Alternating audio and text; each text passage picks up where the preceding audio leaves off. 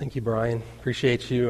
Just as an FYI, so everybody knows, really appreciate, thanks for your faithfulness in giving to the church. I've mentioned it before a million times, but it's really a joy to take on a new school year and to be able to plan and to pray. And I just encourage you to be praying. Be praying for the church. Pray that God pours out provision on us so that all the dreams and things that He's moving in us, the things that we want to see accomplished in the church would be provided for. I just wanted to make mention as well, if it's of help to you, you can go online. I think it's at fouroakschurch.com. There's online giving stuff there. And then if you're really techie, some millennials might enjoy it. I know that my wife and I really have taken advantage of the text giving option thing, so you could look for information on that as well. But otherwise, turn in your Bibles to Acts chapter 1. And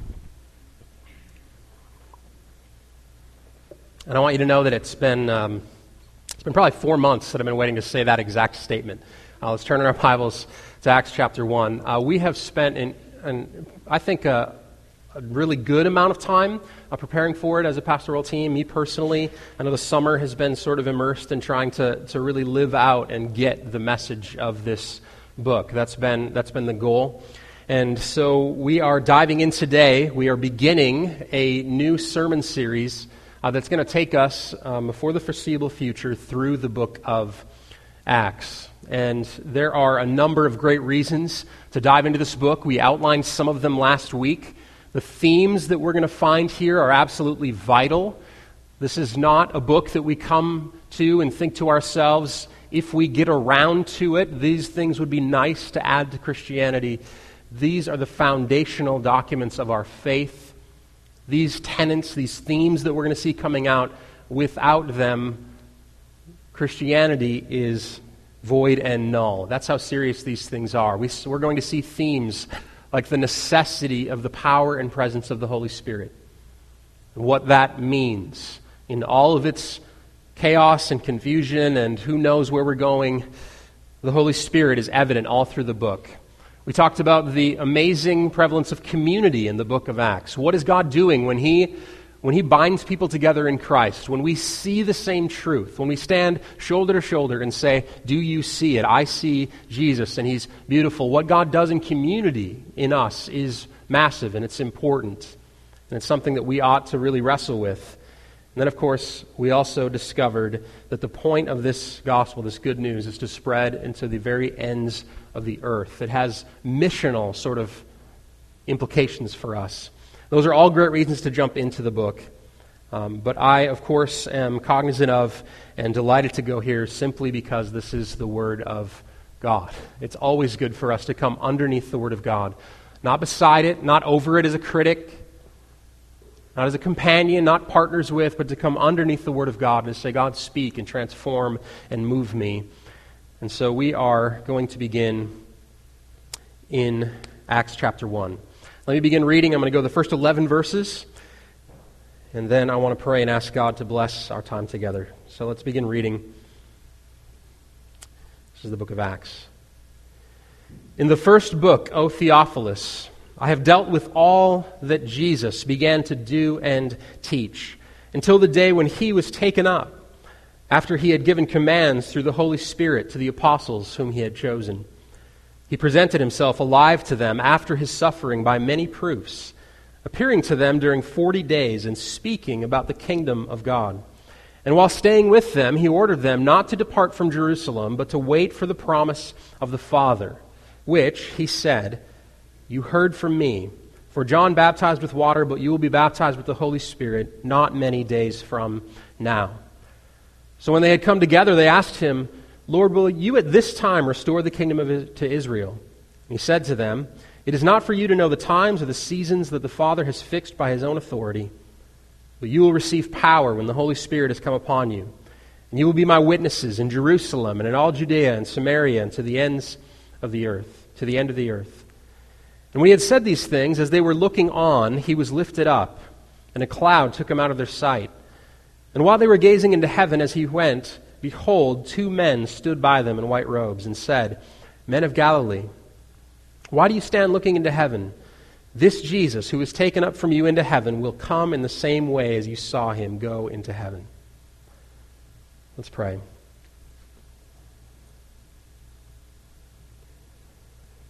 Father, we need that Spirit, the same Spirit that Jesus had his disciples wait upon, the same Spirit that baptized them, that filled them. We need that Spirit desperately here this morning. We need your Holy Spirit because it is the only thing. He is the only one. He is the only one who gives us proper vision of sin and righteousness. He is the only one that can take from Jesus and give to us. He's the only one that makes meaningful our time together. And God, we desire to not go through the motions, to not have a mere academic exercise. We don't want to simply seem sophisticated or learned by diving into Scripture. We want to be transformed. We want to see you. We want to know you more. So God, help us. Give us eyes to see and ears to hear.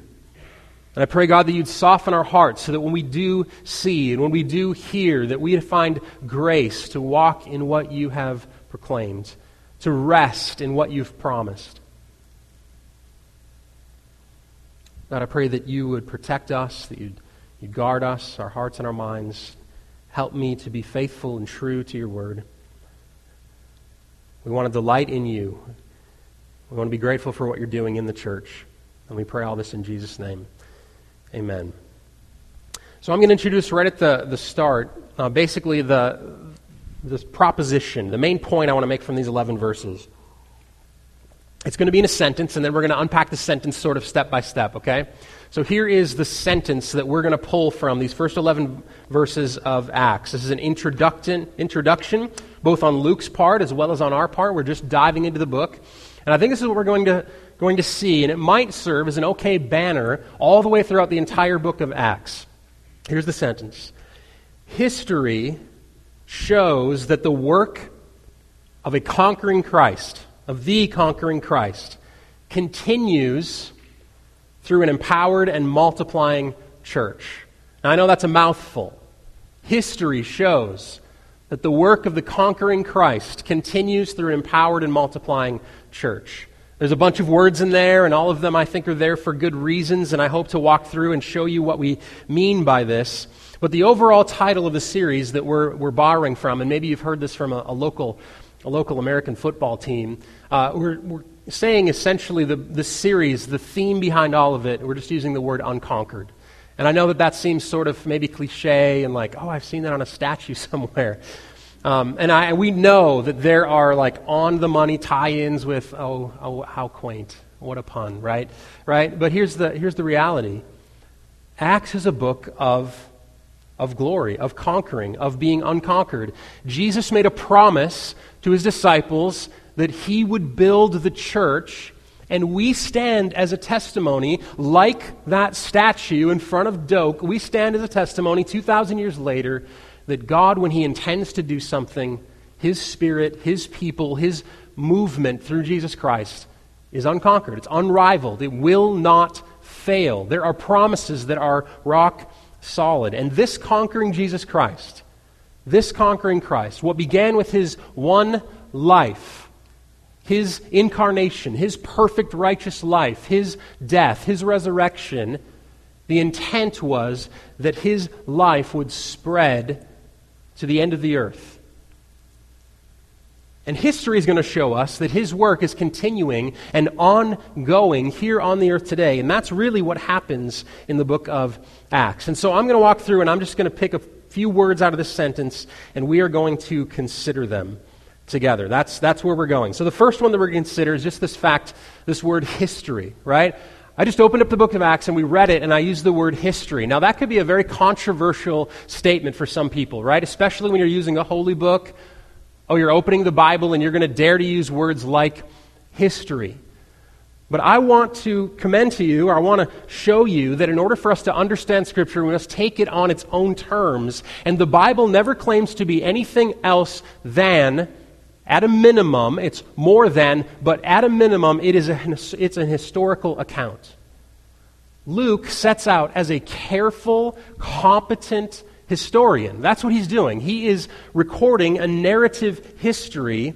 This is what Jesus began to do and teach.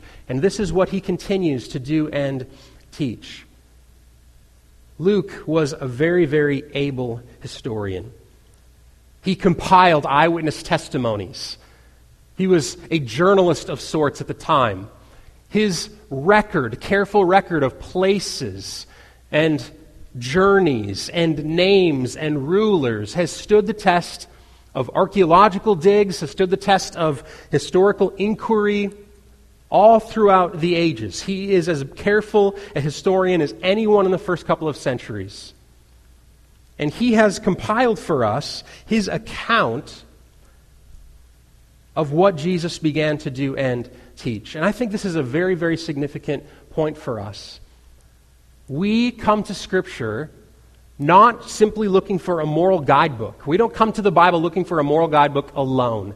Of course, it is a light to our feet. It's a lamp on our path, right? We can walk according to the principles of Scripture, but first and foremost, it is a historical account. It is not merely good advice. This is a book of good news. News comes to you as an account of what has taken place. And many people come to the Bible and they think that it's simply a collection of good advice. And I want you to know that the way that Luke opens the book of Acts is very similar to the way that he opens the book of Luke. Luke chapter 1. He's writing to this exact same person. Luke wrote both the book of Acts and one of the Gospels, and so his writings account for some 30% of the New Testament. He opens the book of Luke. He has a very, very similar style in the way that he opens it. Luke chapter 1, he says this, "Inasmuch as many have undertaken to compile a narrative of the things that have been accomplished among us." He's journaling. He's making an account, a record, a narrative record, just as those who from the beginning were eyewitnesses. He's pulling language that gives you a foundation to stand upon. They were eyewitnesses and ministers of the word, have delivered them to us. It seemed good to me also, having followed all things closely for some time past, to write an orderly account for you, most excellent Theophilus. Theophilus is likely a friend, perhaps someone who commissioned this report. It's probably an individual, although Theophilus is sort of a generic word, meaning friend of God. Some have said maybe it's just a generic title for all who would come upon the work, but usually generic titles don't come with qualifiers like most excellent. And so many people think this was someone that he's writing to. Historical narrative to Theophilus. And why is he writing this? Luke chapter 1, verse 4, that you may have certainty concerning the things that you have been taught. Scripture is no help to us if it is not a true narrative account. It is history. That's how it presents itself. Most people think, and you'll probably come across conversations where most people think that the Bible is simply a collection, a smattering of proverbs, much like if you turned into a proverb, it's a list of sort of pithy sayings that help us along, like a mother's goose that survived the ages, right? And people think that that is the way that all holy books are. It's simply a collection of good advice. And more than that, if that's the way you view the Bible, then every single thing recorded in the Bible must be commended to us. If it's in the Bible, then it must be good. Have you had a conversation like this? Oh, you're a Christian? Are you kidding me? The Bible condones rape. You know that? I read it in Judges. There's rape in there. And what do we say to that? What do we say to the charges that the Bible condones all of these horrible things? We say this, that those horrible things are in Scripture because Scripture is not intended to be a collection of good advice. It is a recording of news. It's a recording of history. And real history, real live history, was going to include all of the terrible, nasty, gross failings of people who are unfaithful and unable to walk with their God. That's what history looks like, right? If you came across the history of something, and as you read it, it was all roses and peachy keen and candy cane lane, it was all collect go, $200, it was all heroes and winners and supermodels, what would you think to yourself? This history has been sort of revised, right? This is not a history, this is a picture of something that is, we're being sold something. Scripture's not selling you a lifestyle of good advice. It's not the history of a man who came and simply was a good moral teacher.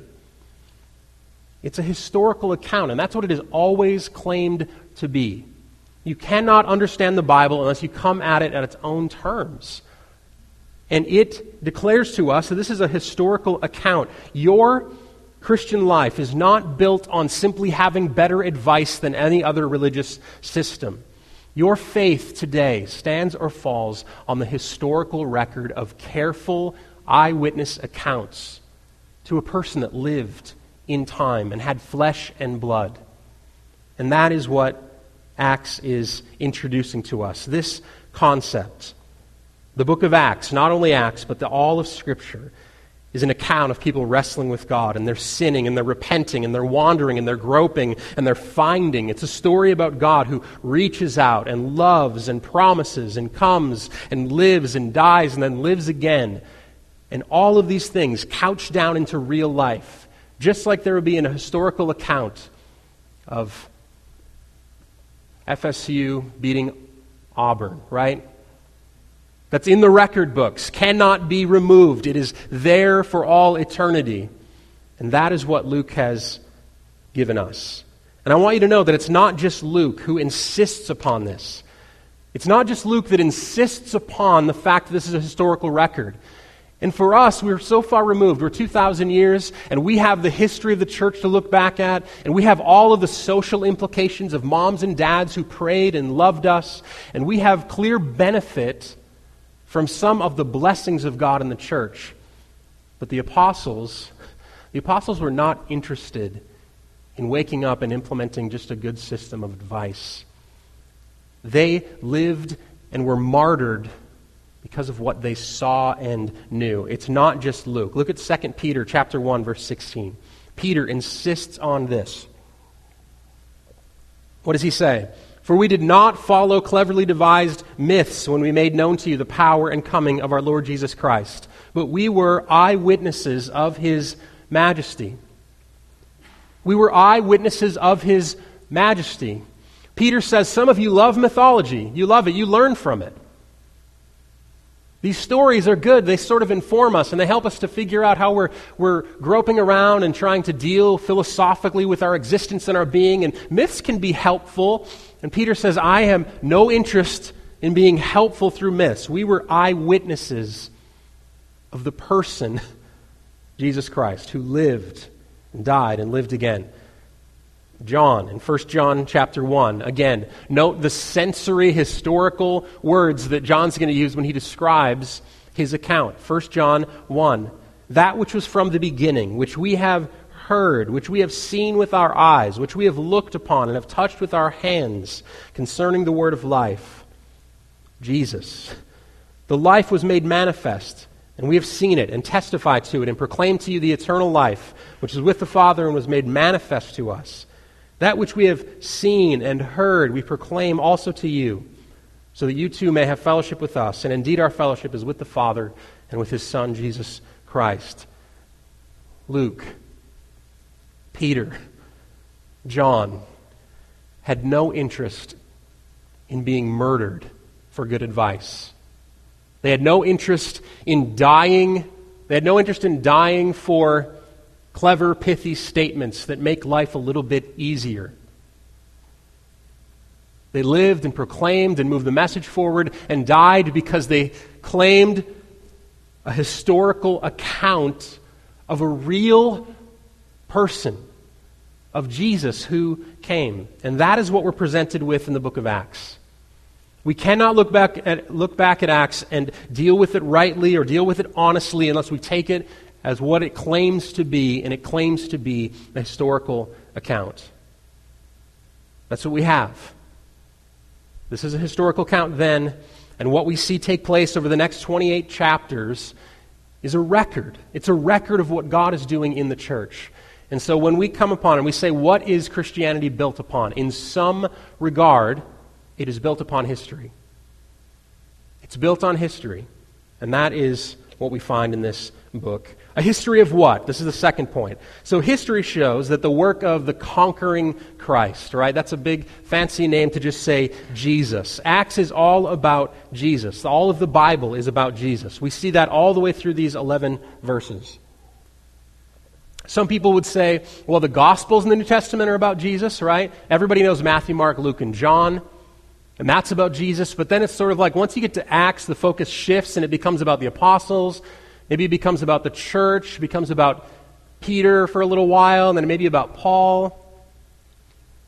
Acts doesn't let us off the hook. This is a book strictly and clearly about Jesus. There are 15 references to Jesus in the first 11 verses of the book of Acts.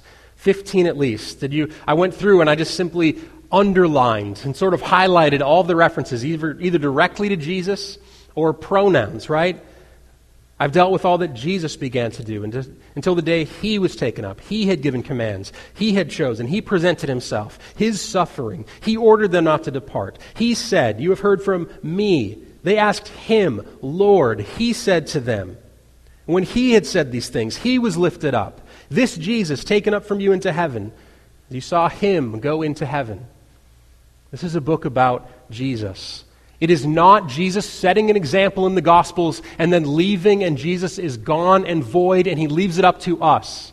It's not we show up in the morning and we say like, okay, everybody, remember, this is not guilt-shaming about how much we can be like Jesus as our example. Jesus is still the center of the church and he is the one sustaining it. He's the one building it. He is the one doing this ministry. There's a connection between his work in the Gospels and what he does in the rest of the New Testament. A very, very clear connection. This is how John Stott says it. A lovely Brit. This is what John Stott says, and I appreciate this quote. He frames things well. He's talking about Luke. In his former book, he, Luke, has written about all that Jesus began to do and to teach until the day he was taken up to heaven, since he was powerful in word and deed before God and all people. In this, his second book, he implies that he will write about what Jesus continued to do and to teach after his ascension, especially through the apostles whose sermons and authenticating signs and wonders Luke will faithfully record. I love this last sentence. It summarizes a ton of what is happening in Acts. Thus, Jesus' ministry on earth, which was exercised personally and publicly, was followed by his ministry from heaven, exercised through his Holy Spirit by his apostles. The church is Jesus' church. It's not Jesus did his ministry on earth and left it to us and said, do your best. Acts records the conquering work of Jesus after he sat down at the right hand of God the Father. That is the record of what's happening. Jesus ascends, he sits down at the right hand of God the Father, and he works. And he does what he promised. I will build my church. And that's what he's done. That's what he's done for 2,000 years. Jesus sitting down at the right hand of the Father, interceding for us, sending his Spirit, making people new, binding them in union with himself so that the ministry and the work of the church would continue. This is a historical record. A historical record of who? It's a historical record of what Jesus began to do and teach in his incarnation. It's also a historical record of what he continues to do after his ascension. That is the record of the church. We have no hope without it. Do you understand that? You know we have zero hope if Jesus is not continuing to minister and conquer and lead and sustain. We have no hope. Zero hope. All of this is a waste of time. It's a social exercise. It maybe helps us feel better. We like community. We like to get our brain stimulated. But this is a waste. It's a waste of time if Jesus is not alive and well and leading his church. And I think that Luke is telling us. In my old book, in the other book, I started telling you, I recorded what Jesus began to do and teach. And what's he implying now? In this book, Theophilus, I'm going to describe to you over the next 30, 40 years. Look what Jesus continued to do and teach.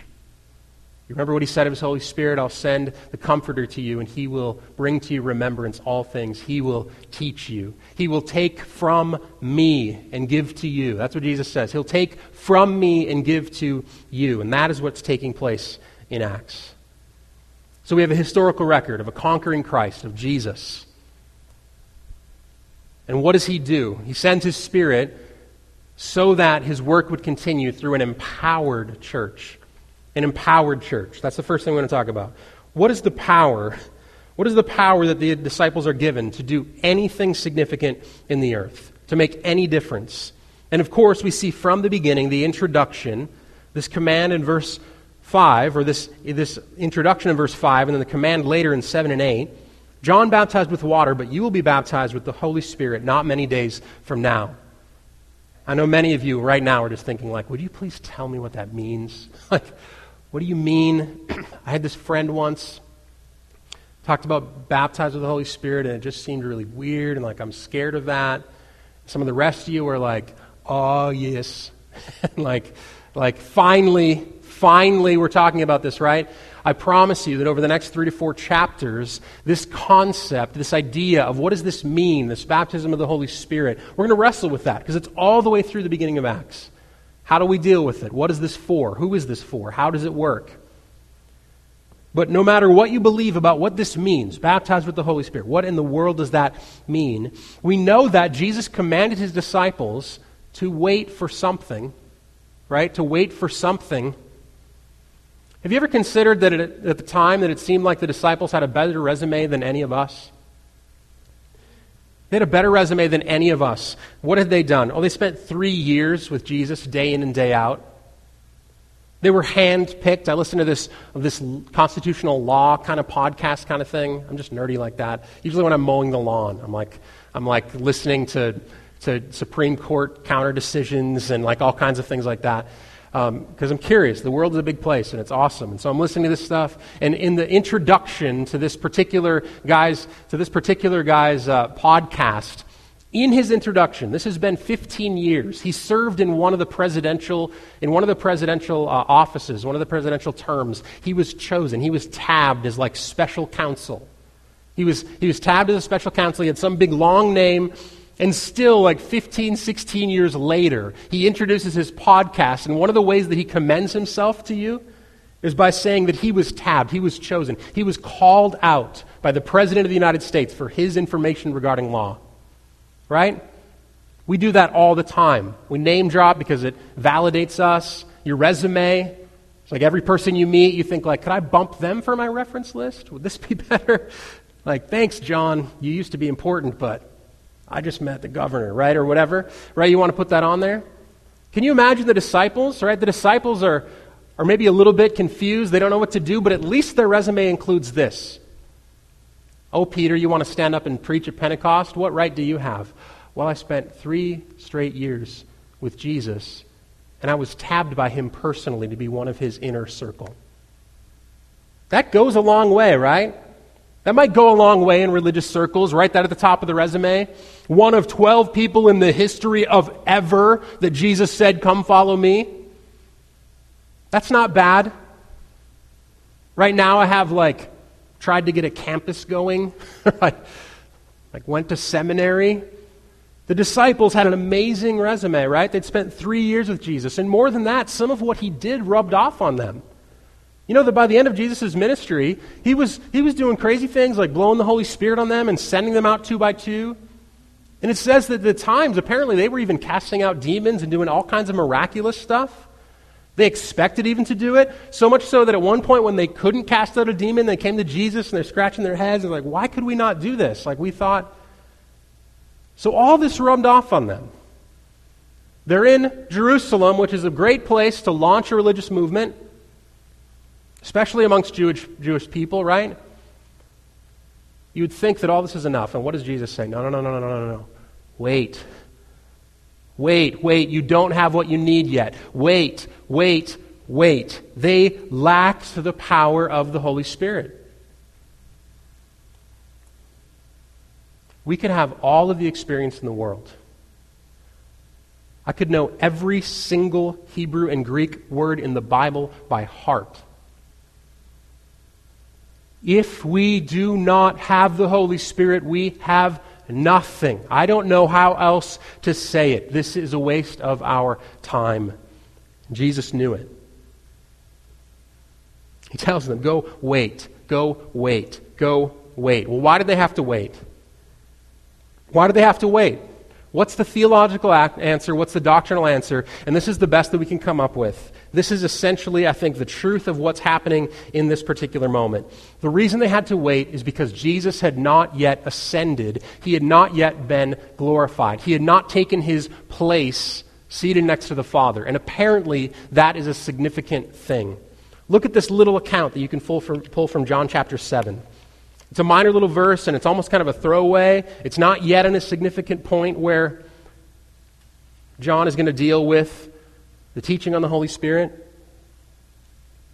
I think this is why Jesus said they had to wait. John chapter 7, verse 39. Now this he said about the Spirit. Jesus said about the Spirit, whom those who believed in him were to receive. In other words, in the future, they would receive the indwelling of the Spirit.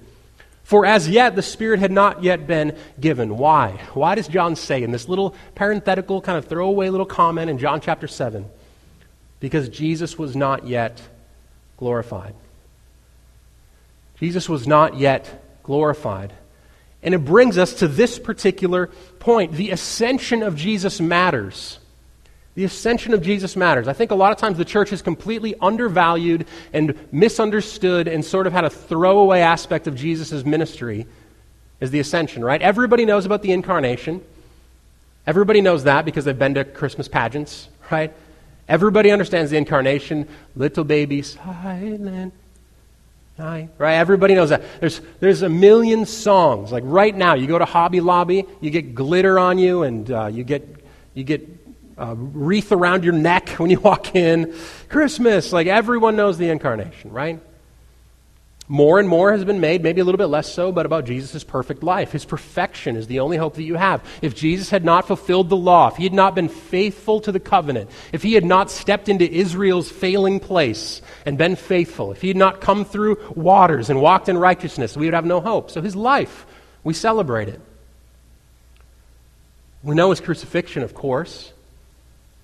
Everybody understands the significance of that. You go to Good Friday, right? You think this is the night when everyone gets morbid. Talk about a crucifixion, about an execution. We understand what Jesus is doing. He's being forsaken of God so that he might bear the sins of the world. He who knew no sin became sin for us that we might become the righteousness of God. We understand the crucifixion. Jesus' work is significant in the crucifixion. And in all the darkness of the crucifixion, we know that a few days later, that Sunday is coming. And so we rejoice in, of course, the resurrection. The resurrection makes sense to us. We get it. And we're going to see all throughout Acts that the resurrection mattered to the apostles. They were witnesses not only of Jesus, but of a risen Christ. There's these beautiful times at the end of Luke and at the end of John where Jesus is making a big deal about the fact that he's resurrected in the body. He comes and they're scared and like, are you ghost Jesus or what are you? And he says, no, come and touch me. I'm alive. I'm a human. I'm risen again. Do you have any fish? And I can see Jesus just looking at them like they're staring. They don't know what to make of this. And Jesus is just like, like he's making the point. Like he's resurrected. He's a real man. And we understand the resurrection. On Easter we said if there's no resurrection, then we have no hope. We are of all people to be pitied. That's what Paul said. And then we read the end of some of the Gospels, especially the end of Luke's Gospel. You know, at the end of Luke's Gospel, he ends with the ascension. And then he picks back up in Acts, and what does he begin with? The record of the ascension. It sort of becomes this throwaway, like, what? What does this even mean? And yet it's hugely significant. This is a fulfillment. This is a fulfillment of the promise in Philippians chapter 2. That one day that Jesus would be given a name that was highly exalted, a name above every other name, that he would sit down at the right hand of the Father. The ascension matters for you and for me. It's him taking his rightful place as a conquering king over all of creation. The ascension matters more than I think that we like to believe. There's a beautiful little section in the Heidelberg Catechism, question number 49. Some of you don't know what that is, and that's fine. You know, the Heidelberg Catechism, I think, was written by a 21-year-old kid, which makes me just feel like a huge failure, doesn't it? But listen to this question and answer. I think it's helpful to us to think about the ascension. This is the question. How does Christ's ascension into heaven benefit us? How does it benefit us? First, He is our advocate in heaven before his Father. We have an advocate. We have an advocate, someone who sits before God and intercedes for us endlessly. What a gift. Second, we have our flesh in heaven as a sure pledge that he, our head, will also take us, his members, up to himself. In other words, Jesus is like the beta version of human flesh dwelling in heaven forever. He takes on a human body. He eats the fish. He's alive and he's well and he's in heaven. That gives us hope that when we rise again in glorified new bodies, that our bodies can dwell in heaven forever, right? This is what it's saying. It's a benefit to us. Jesus went first. He's our leader in every sense. He's the first fruits of the resurrection, and he is in God's presence. Therefore, we have hope that because we're united with him, we'll be in Christ's presence, or in God's presence as well. But then third, this is the amazing part. Third, he sends us his Spirit as a counter pledge, by whose power we seek the things that are above, where Christ is seated at the right hand of God, and not the things that are on earth. The ascension is vital, and it's proof that Jesus knew what he was talking about when he said to his disciples, "It is better that I go. It's better that I go, for I will send the Comforter." And do you see the scene now? Jesus finishes his work on earth. He secures life. He secures forgiveness. He secures freedom for all of those who are in him, whom God had loved before the foundation of the world. And he ascends and he sits down at the right hand of God the Father to be a king forever, to reign. He inherits a kingdom. And as he sits down, he sends out his Spirit. A Spirit which had come, and any good work that had been done on the earth had come. The Spirit had come, and it had been upon people at times. But it could be removed, and it was uncertain, and it blew wherever it wished. But he sits down, and for all of those who are united with him, he sends the Holy Spirit to indwell those and to give them a comfort and power. That is the point of the ascension. Comfort and power. I want you to note the last thing. This is a historical record about Jesus. It's a historical record about Jesus and his commitment to sending his Spirit so that you might have power. And then finally, it's a record about a church that begins to multiply. The way that Jesus is going to conquer, the way that good news is going to be proclaimed into all the earth is through a church. The church is really sort of an introduction. It's sort of a revelation at this point. What we think of as church, and I don't just mean the buildings. I don't mean just all the cultural milieu that comes along with what we think of as church. I don't just mean great is thy faithfulness and organs and your Sunday best. I had a kid one time in a music class when I was in 4th grade start crying in music class, and nobody knew what was going on. He waited around and he talked to his teacher. He said, why are you crying? And he said, I'm crying because I don't have a vest. Teacher said, what are you talking about? We're all trying not to make fun of this kid. I don't have a vest. I don't have a vest. I don't have a vest. And the teacher said, what are you talking about a vest? And he said, well, you said that if we didn't come in our Sunday vest on Tuesday, we couldn't be in the program. And so, anyway, Sunday best, right? You get it? So this poor kid, and I took delight in his... Anyway, so I'm a bad person, okay? That's the moral of that story. I'm a bad person. But I don't mean church in the sense that all the milieu around church, not just Sunday best and how we interact with one another. I mean the church as the gathered people of God, brothers and sisters in community, praying for one another and blessing one another. The kind of force that the church is going to be on the earth is a revelation at this point. Because up to this point in the New Testament, you know what word has defined the work that God's doing on the earth? It's in here. Anyone want to take a stab? It's in here. What did the disciples ask Jesus? What are they concerned about? They're not concerned about the church. Lord, at this time will you restore the what? The kingdom. Kingdom, kingdom, kingdom, kingdom. This idea that God's people were going to reign, that his rule would cover the earth. That's what they were concerned about. The word of the New Testament up till the book of Acts is kingdom. It's kingdom. Do you remember this? John the Baptist comes, and what does he say? Well, he comes and, of course, he says, repent. Why? Repent, for the kingdom of God is at hand. The kingdom is coming. That's what John the Baptist's message is. And then Jesus, right after he's baptized, all of the Gospels indicate specifically the beginning of Matthew in chapter 3, as well as Mark chapter 1, say that Jesus' message essentially was repent, for the kingdom is at hand. Jesus talking about the kingdom. In Matthew chapter 6, when the disciples come to him and say, Lord, teach us to pray. How does Jesus teach them to pray?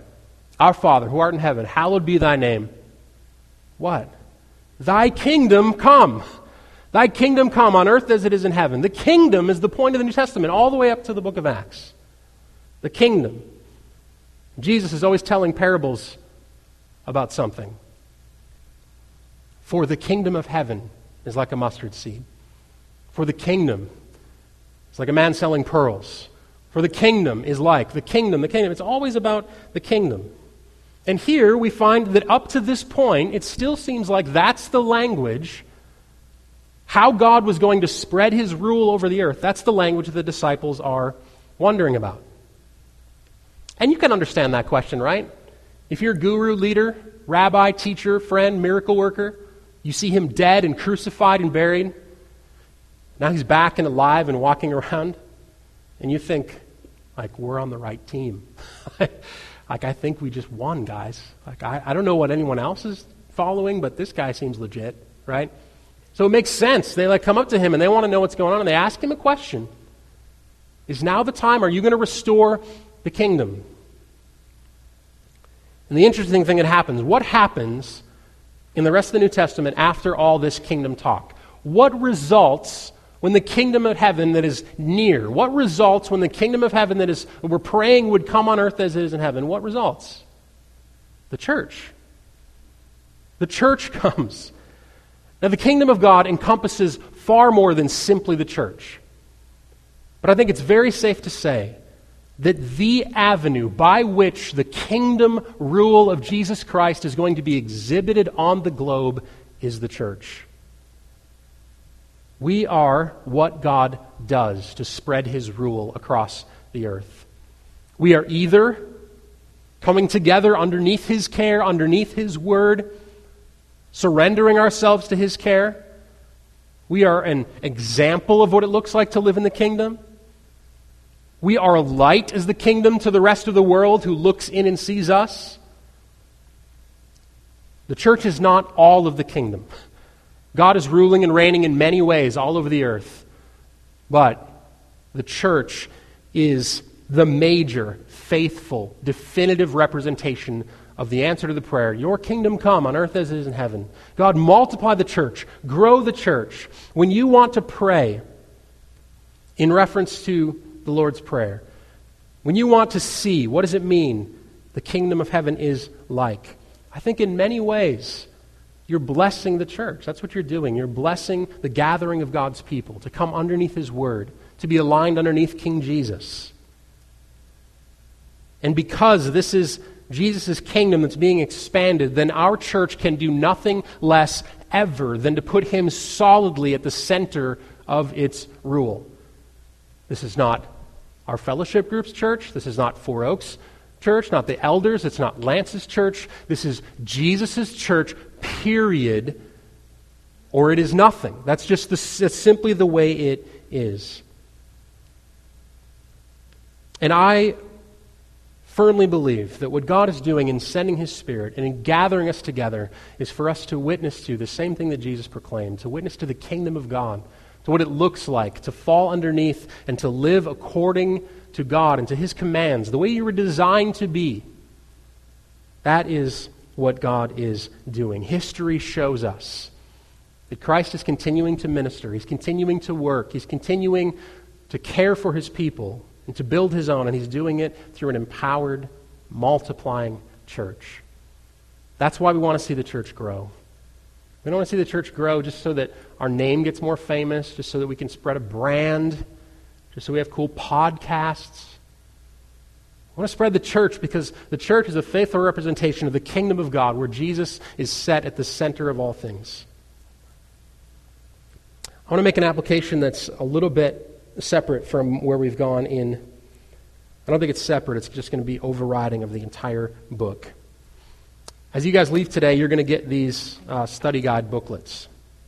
I mentioned them last week, and I'm really excited about them. I spent a long time over the summer trying to find faithful ways to help people dig into the Word of God better. I feel a huge burden that I want to, increasingly in the coming season, be more committed to Word and prayer. I think that's the calling of any elder in a church. And so this is one of the ways that we feel like we want to ask you to come along in this book.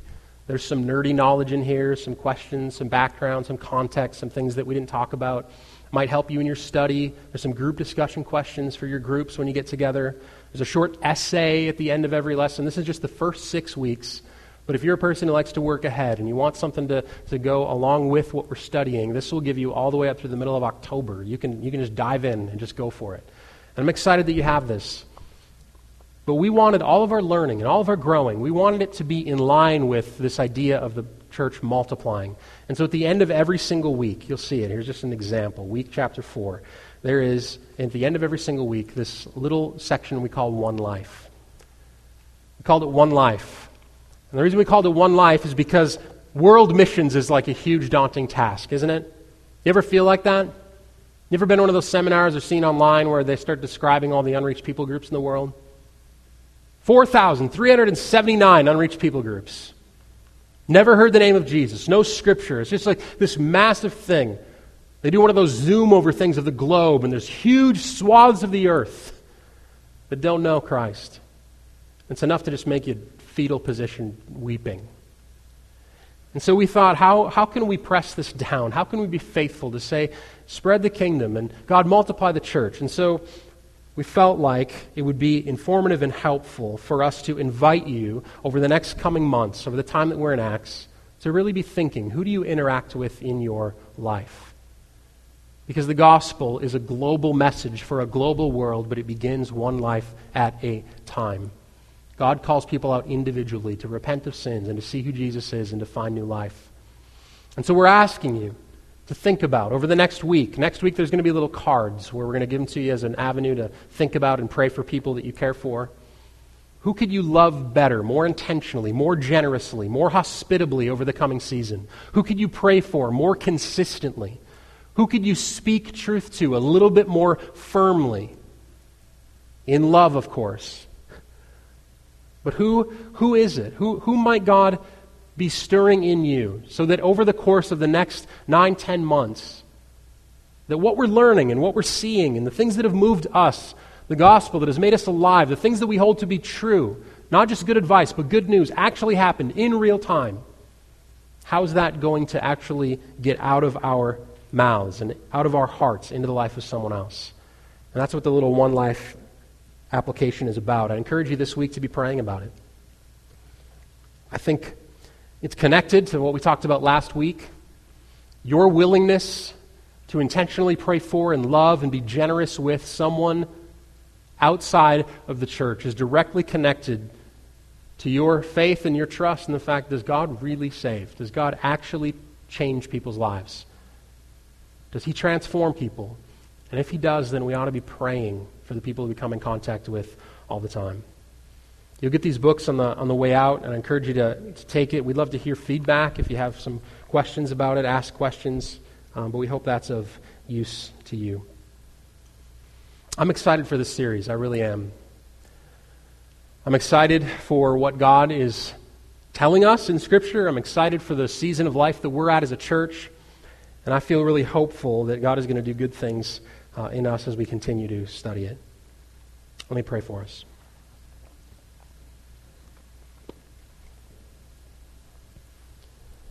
God, thank you. Thank you for a historical record of a Jesus who came in real time and in real space